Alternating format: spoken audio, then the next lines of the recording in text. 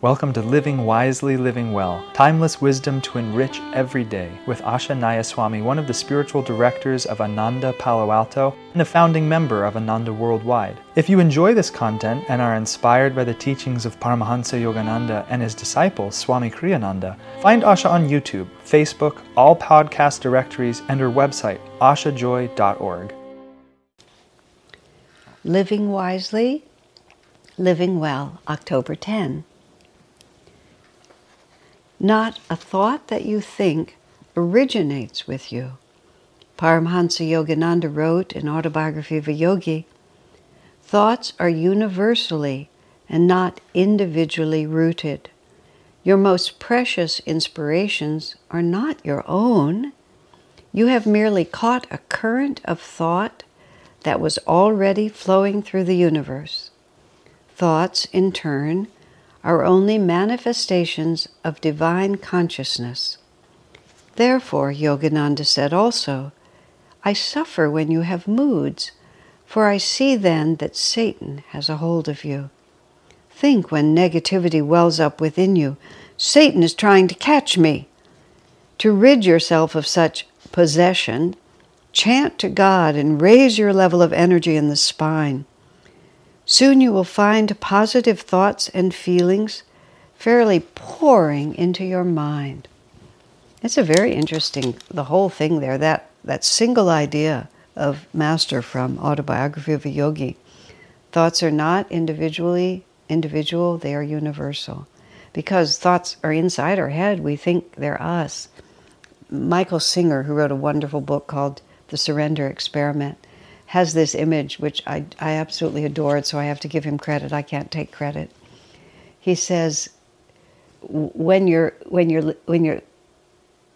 thoughts are churning, he said, if you think about it, there are your thoughts, and then there is you listening to your thoughts. And he suggests that you think of your thoughts as a very talkative roommate. And he said, and if you were living with a roommate who was always talking to you, you wouldn't mistake that roommate for yourself. And you wouldn't necessarily believe the roommate just because he was talking to you. And even just that simple thought, there's always somebody listening to your thoughts. He says the listener is the true self. And the thoughts are just somebody who lives in your head, who comes in and out. And we tend to think that our thoughts are us. And we just take them very, very seriously and get very, very involved in them. Now, the whole premise of his book, which is extremely interesting, I'll say it again because it's a good book, The Surrender Experiment by Michael Singer. And he goes on from that theme and very, very cleverly explains a lot of principles of self-realization on a very high level, but in a very good way, in a way that lots of people can grasp.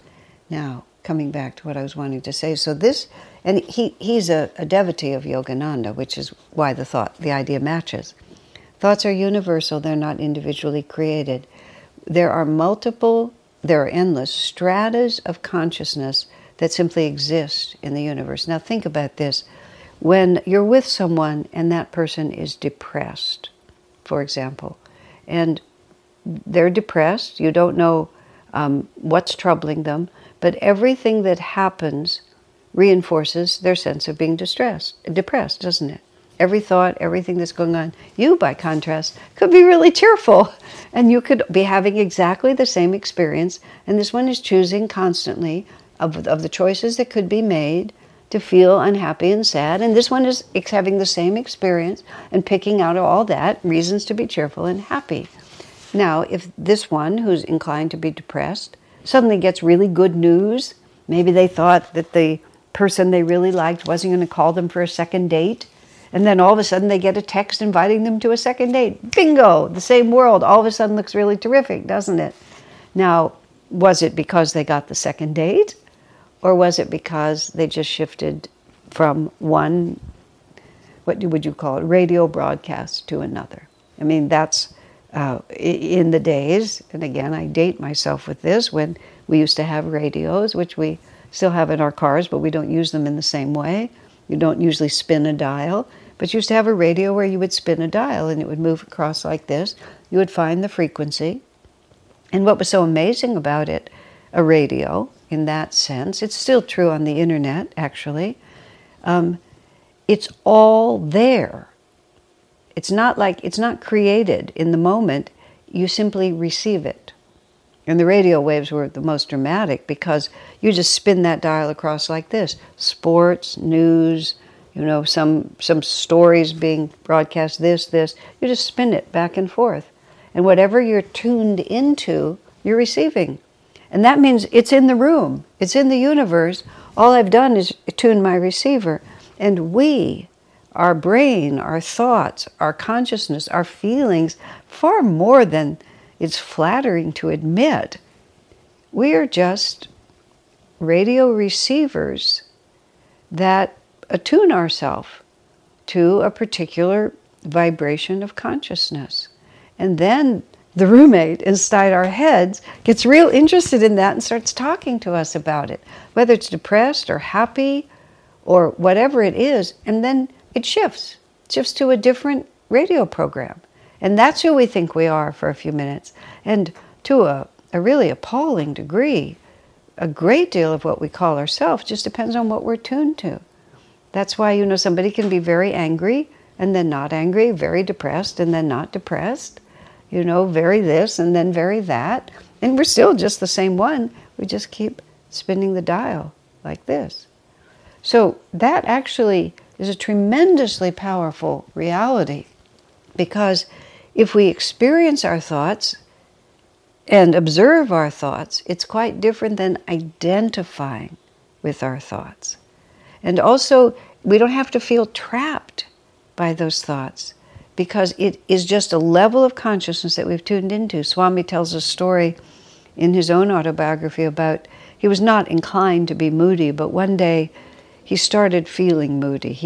He started feeling that his guru, it's not that his guru didn't love him, but that somehow he wasn't living up to what his guru wanted of him. He just started falling into this mood. And then all of a sudden he said to his mental citizens, are we enjoying this? And he realized, no, we're not enjoying this at all. But he couldn't break out of it just by trying to talk himself out of it. So what he did is he retuned the radio. So he went into his meditation room and he sat down at his harmonium and he began chanting one of Master's chants, something that was very dynamic and very beautiful. Door of my heart, open wide I keep for thee, wilt thou come, wilt thou come? And all of a sudden, what had been a certain program playing in his mind was suddenly taken over, both by melody and by poetry. And all of a sudden, he was simply listening to another radio station. And as soon as he was listening, I mean that symbolically, as soon as he was tuned into a different vibration of consciousness, all of those other thoughts, he could just see them for what they were. And this is where Master said that, I suffer when you have moods. By that he meant dark moods of unworthiness or sadness or loneliness or nobody loves me-ness, whatever, and God knows there's a lot of them, that they come in because I see then that Satan has a hold of you. And by that he literally means that there is a strata of consciousness, an active force. We call it the devil, and that's a good name for it because it's devilish in its intent, and it's not passive. And that's where the idea of the devil comes from. Now, let's not take this too far and try to figure out what he looks like and who he is. But there is a downward pulling force in the universe. And quite apart from your theology, we all experience it. We all experience the temptation to do the wrong thing. We all experience the temptation to be victimized, to feel angry. We all experience the temptation not to get out of bed when the alarm goes off, but to say, I'll get up early and meditate and exercise tomorrow. It's something that tries to persuade us.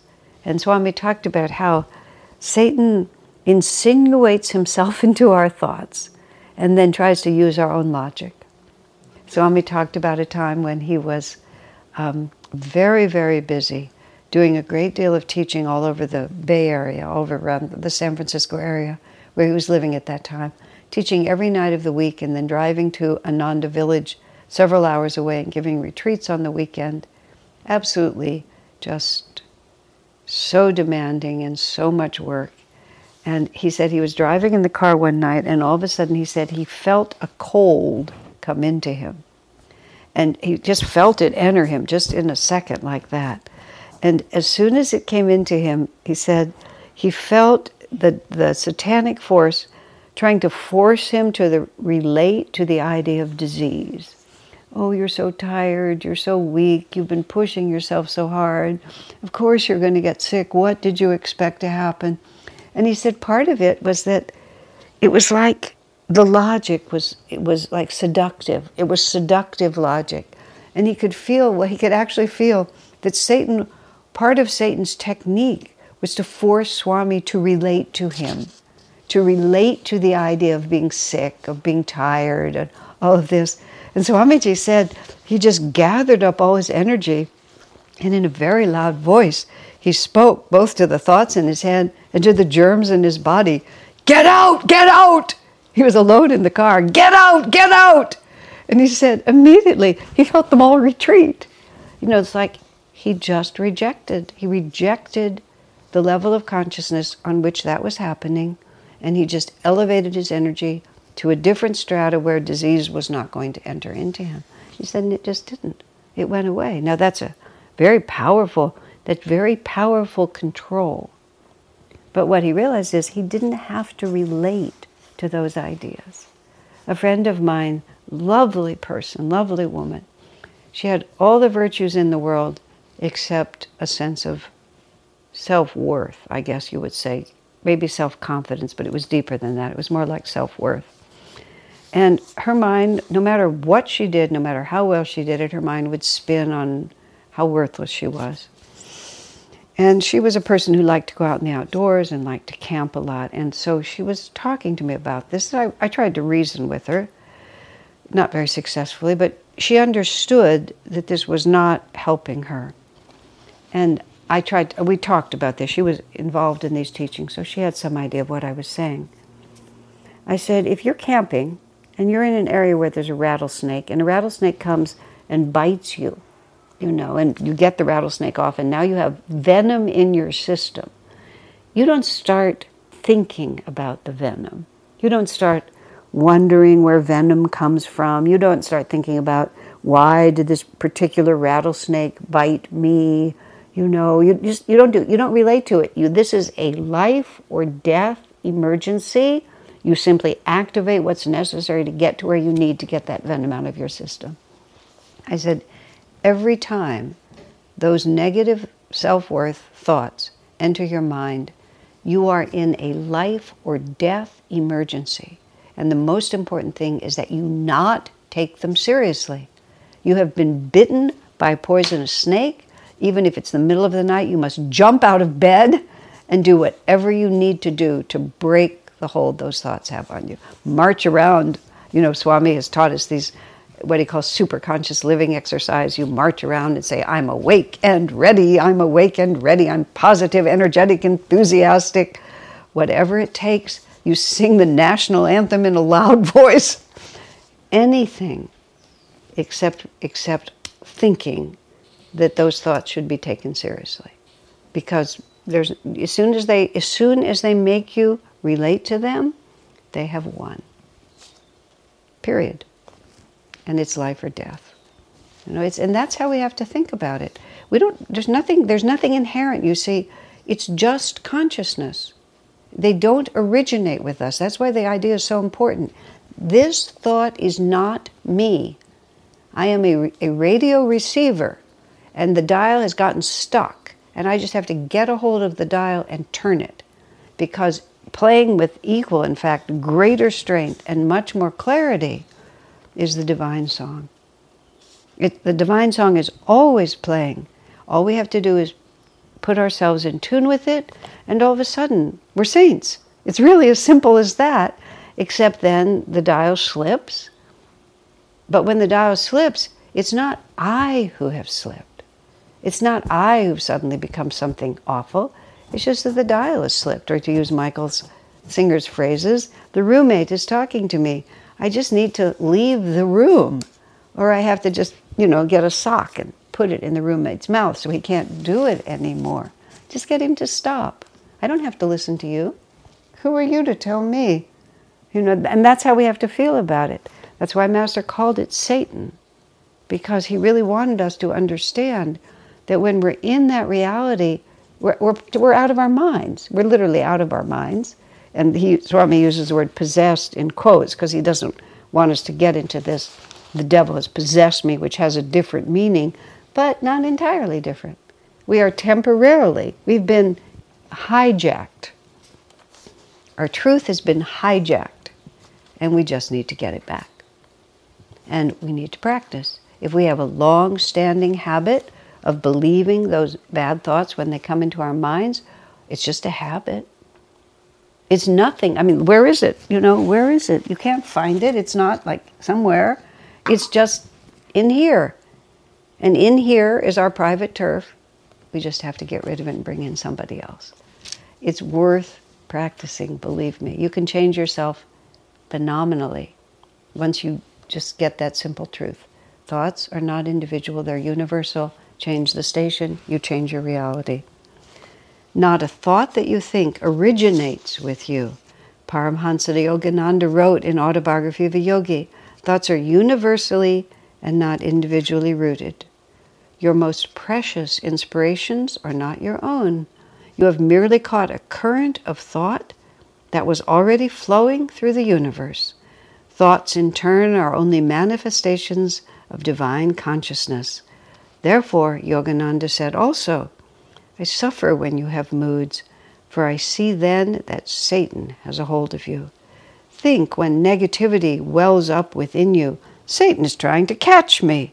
To rid yourself of such possession, chant to God and raise your level of energy in the spine. Soon you will find positive thoughts and feelings fairly pouring into your mind. God bless you, my friends. Our work is made possible by inspired listeners, so if you feel to support Asha, you can make a one-time donation, or for unique members-only content, subscribe through Patreon. Blessings and thank you.